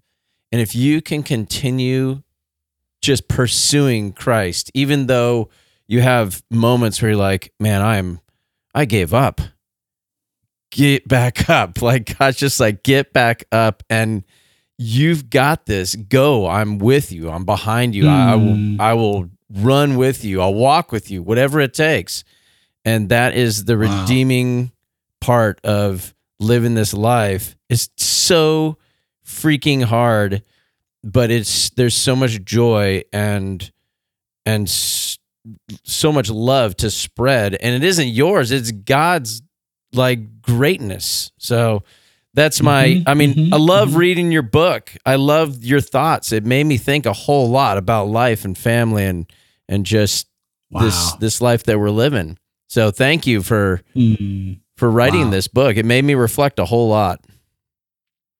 Wow. What a gift. That's the goal. What's the goal? Create conversation, help folks reflect, help folks see that there's a God who thinks they're great. And if you're going to look at Jesus, here's the Jesus I found. And there's other ways to think about Jesus. I'm not the only one doing this, but hopefully there's something here for you, So no, what a gift. It's so good. And you, Kurt, as we wrap up, you lead Pangea Church in Seattle, and you strike me based on this conversation and the last one. I feel like all three of us go to the same church in San Juan Capistrano, and that that pastor it's what's called a centered set approach. I think you know what I'm talking about. Yep. You Absolutely strike me do. as kind of doing a version of that where you've got conservatives and liberals theologically and also politically, and sometimes those things interchange, and they're not. He's in Seattle. There's no conservatives. There's no conservatives. Okay. But I get the feeling though, you've got a conservative background, right? I do have the background. Absolutely. Yeah. And the way your content is designed to bring people along that are conservative that maybe need a little nudge, and then it also accommodates people that want a little bit more and feel like there's more to the story. And so if you're doing that and you're pastoring it all, like that's a tough job, because you end up pissing off everybody at some point, not at the same time generally, but so I don't know. Well done. Yeah. Well done in that. If that's what you're doing. No, it's not easy. Yeah, man. No, that's not easy. Depending on ministry context, it can be, it can be hard, and it's not, some people might hear that reflection, and I'm not hearing this, but I know others might, and think, oh yeah, pastoring is about finding the radical middle. Right. For me, that's not the path. For me, it's what is the best version of reality that I see so far. And sometimes that feels very lefty, and sometimes it's fairly traditional. I mean, I'm a pretty orthodox dude in the end, so it's about kind of walking that road with people and saying, hey, look, we could have something that's common. We may look at it a little differently, but we can have something in common that is so radical, so earth-shaking, that if we walk this road with Jesus together, we're not going to look the same that we look now. My conservative Republican friend might be a little less conservative Republican. My liberal Democrat friend, same thing, whatever stereotypes you want to throw into the mix. And that should be really good news. Yeah. Because as people who follow Jesus, we should expect that it is life-altering news that we're receiving from Jesus. It is not just an adopted philosophy to go alongside these other ideologies we happen to hold. And so for me, let's pursue the center. The center is Jesus. We're going to continue to refine who we think Jesus is, but let's keep looking at Jesus. And if we can do that together well, there's going to be a lot of opportunity for mutual growth and reflection and freedom and joy and hope. And I think that's what the world needs right now. So good. It's so good. Thank you for that. Yeah, well, man, I got so many more notes. Thank you, guys. I got more notes. Yeah. But yeah. we got to go. The studio's closing. Where are we at? We're like 2 hours almost, aren't we? Yeah. We're in there. If you'll come back on, we'll have you back. I know last time you came on and you said, yeah, I'd love to come back on because, spoiler alert, I wanted you to correct Scott's false eschatology. I remember. Yeah. And then I just went MIA from anything. Like I went MIA, not just from you guys. Like I just was MIA. I was unavailable because I'm just immersed in my personal life, to be honest. Yeah. And I was like, oh crap, I'm a bad friend or whatever. So I'm glad we're back together. Yeah, I am too. But Yeah, you reached back out, and I appreciate that. So, I'm sure we'll do this again. I'd be happy to come back, honestly. Yeah. Let's pick another evening and let's do it. And in the near future, you just tell me what your calendars look like. I can swing it. Totally. So let me know if that's something you guys want to do. Right on. And then next time, maybe we'll break out the bourbon. There you go. Bro. I'll have not inconveniently decided to start Whole30 when that happens. Yeah, Andy just started Whole30 diet today. Oh, it's a terrible. let me tell you a story really quick. Terrible mistake. do it. I've made. Dude, no, I feel you. My wife and I did we've done it a few times. We did Whole30 starting January 1st. So we're done with Whole30, but I used Whole30 to catalyze keto. So I'm now in a week and a half or two into keto right now. Wow. And so I can sip bourbon because it's actually a low carb drink. No beer for but, you. No, it's hardcore. Good luck. How far into 30 are you right now? What time is it? He's 16 hours in. Oh, no. I did it once. Actually, I did it for Sober October. Yeah. I did it for Sober October, and I felt great. I needed less sleep, and the mental clarity was a surprise for sure. Oh, absolutely. Yeah, it does get. Yeah, now I gain and lose weight constantly. Okay, based on how sluggish or stupid I am, and so for me, Whole30 was a good reset. I dropped 12 pounds in a month. It was crazy. You don't look and so I'm just trying to keep that going with the keto. You don't look like a guy who has 12 I hide pounds it pretty easy. Yeah, that's true. How many? I hide it pretty well. Yeah, how many sweatshirts are you wearing right now? Oh, so many sweatshirts. Are you skating? You used to skateboard a lot. Are you still skating? What's that? You used to skateboard a lot, right? Yeah, Is that correct? When I can. Yeah, I've had this is a way off subject, but I've had some back problems off and on throughout my life, and so it depends on how that's doing. Look like I might get back surgery, which is crazy to talk about. But anyway, long story short, when I can, I skate. I've started back in 2019. I hadn't skated for over a decade for the most part, and yeah, I can catch my 360 flips and stuff, which is pretty rad. So that's awesome.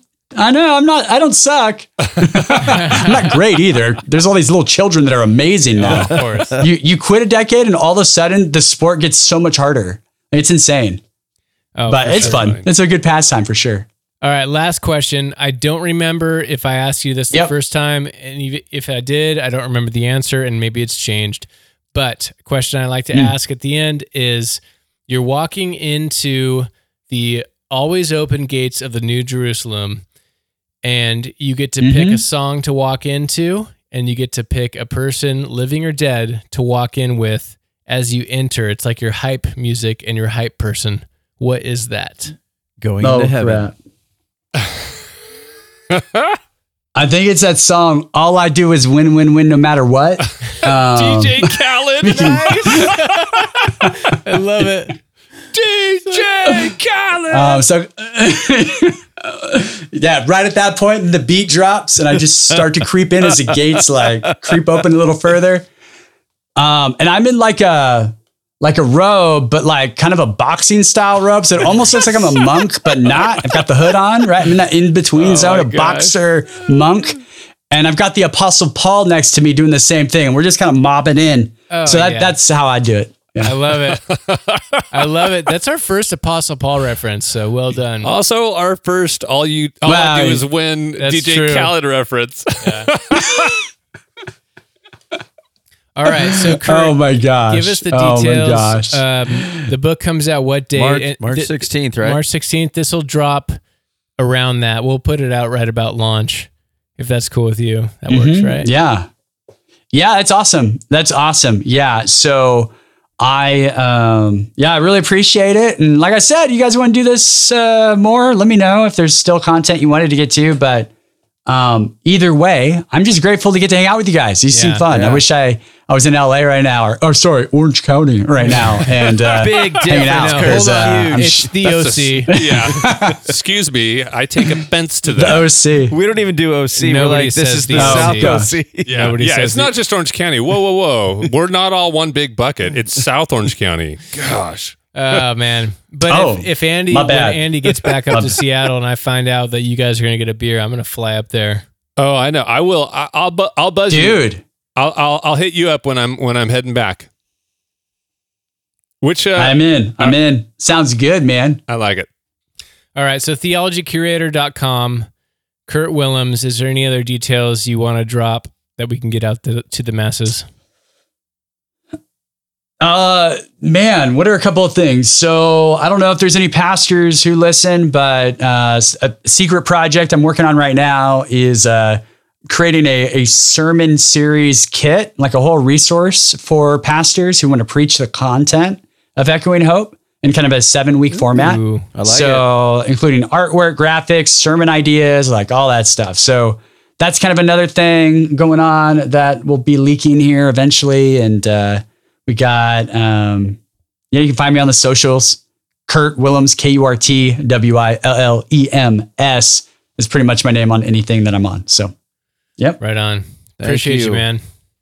We'll do this again for sure. Hey, honestly, a huge honor, guys. And thanks for having me on. And people who are listening don't know this, but the tech is so crazy. Like there's like multi-cameras and it's been rad. I've had fun. This is good. This is good. It's been incredibly stressful for me. Yeah. Oh, that's good. That's good. Thank you. All right, guys. Hey, I'll let you get to it. Thank you. Appreciate you guys. And hit me up and let me know how I can help spread the word about this thing. We love it. Will do. Thanks, Kurt. brother. Talk to you soon.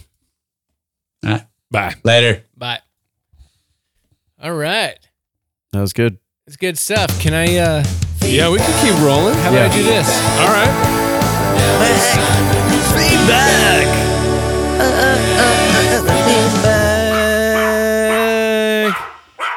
I love that jingle, especially the dog. Was that Kurt's dog? Was that Kurt's dog? Seriously, man. Oh, that was great. I love that. There was a few moments where I'm like, I could play the Scott role. I don't know. Oh yeah, I didn't have it in me there tonight. was one moment. Sorry about that. Totally. You know, Scott would have pushed back a bunch, but we missed you, Scott, but that's your problem. You weren't here. So Yeah, since you weren't here, we said lots of things on your behalf. And that you know what? Did not represent. We what you would have forgive you, really Scott. We'll reconcile later. and we forgive you. Is that even- Reconciliation is up to you. said. Is it even possible? I don't think Scott will reconcile. So guess what, guys? What? What? You know that people can leave a voicemail at anchor.fm/BBBpod. Dude, but nobody ever will. Voicemail. Yeah, that's never going to happen. Now it's time to listen to voicemail. Get out. Do we have one? We've No. got a voicemail. Oh, dude. No. All right. Did you leave it yourself? I did, but I identified Zach, as please. David Quaid Melton. Hello, friends. This is Quaid from Alabama, longtime listener, first-time caller. I just wanted to send you a message and let you guys know that I really, truly appreciate what you're doing with the podcast. I've been listening for a few years and have always enjoyed it quite a bit, but over this last year, especially the last few months, it has been more and more meaningful and nourishing to me. I feel like you guys are having the kind of conversations that need to be had, and I really, really appreciate the different viewpoints that you all have, and also just the civil discourse that you engage in. I grew up very, very traditional like Scott, Mostly. moved very liberal at one point like Zach, and now I'm somewhere in between all of that. How dare you? I love you all. I Yes. appreciate you all. Jeff, Scott, Andy, Zach. You're great, and keep up the good work, guys. Thank you. Dude. Go Tide. Super fan. I love it. Wow. Thanks, Quaid. Yeah. That was definitely not you. It was not me. No. That was legit. Well, thank you so much. Oh, man. That We is got good. one, and so leave us a voicemail. It doesn't have to be all nice like that. If you got a thought, if you got a doesn't have to critique, feel nice. I want to hear pushback. I know I'm off the reservation of most of Christianity. Well, because you're a liberal. So he said very liberal. I'll be honest. When I first heard that, my first reaction was like, no, I'm not a liberal. But I recognize that's like Exactly what a liberal would say. yes. Zach, your new name is Karen. That's Your Jeff face right now. at brosbiblesbeer.com. You act like there's going to be a lawsuit over that. Don't worry, your compression will. Take No, care of I that. know. I just saw But myself. the liberal being a dirty word, and then I thought about it. I'm like, you know what? And we're not talking politically here. We're talking theologically. Oh. I guess that makes sense. Like, yeah. And I don't think that's a dirty word. I'm somebody striving right. for truth, and I've changed, but I got an open palm. I'm trying to like hold those beliefs loosely as I use Dude, absolutely. hand language where my palm is very open and a little bit creepy. Hold on loosely. You Is that were- your walk-in song now? It It might totally. be. Sorry. Okay. go. I said this. I responded the exact same way when we were voxing. I said Karen, but it's the theological liberalism. Like, you are far from conservative because, I mean, one, anybody who says, I just don't know what's, is solid ground, essentially. Well, that's not true. No, it is. I'm going to sum it up for myself instead of letting Jeff sum it up for me. That Nothing solid for Zach. You question everything. if it is true There's no truth. that God is unending agape love, then I believe I will end up being the most orthodox of all the people that could be orthodox. What, on your last day on earth? There you go. And by the way, in closing, the world doesn't get better through orthodoxy. If everything always remained status quo, you need the heterodox to push the boundaries and to test things, sometimes get it wrong. Maybe it results in you building a rocket that you shouldn't be in and you fly to your death. But you need the people that push boundaries to progress. There's your liberalism. Yep. That's okay. Are there homodocs? There might be. Well, there definitely is. I know one. I mean, I go to one. Wait, what? I think. Wait, what? We're talking about doctors now, right? Nice exit. Out the back door goes Zach. Where's that go? All right, where can people find us, Andy? They can find us on all of the podcast things, but if you listen to us on Spotify, we get a little bit more information because Spotify invades your privacy and shares the data with us, which is Oh my awesome. gosh. Even though it only represents about 5% of our total listenership, what I can tell you is we've got a spike. We've got more females than males that Yeah. listen to us on Spotify, at least. Bring us that lady energy in the The form ladies of a just voicemail. love men who are honest. And I think we have a spike in the demographics in like the 23 to 30 range. So, yeah, that's the primary demographic. But if you want to find us, you can find us at Bros Bibles Beer on all the socials, or you could email us brosbiblesbeer@gmail.com. Correct. Or you could do like Quaid did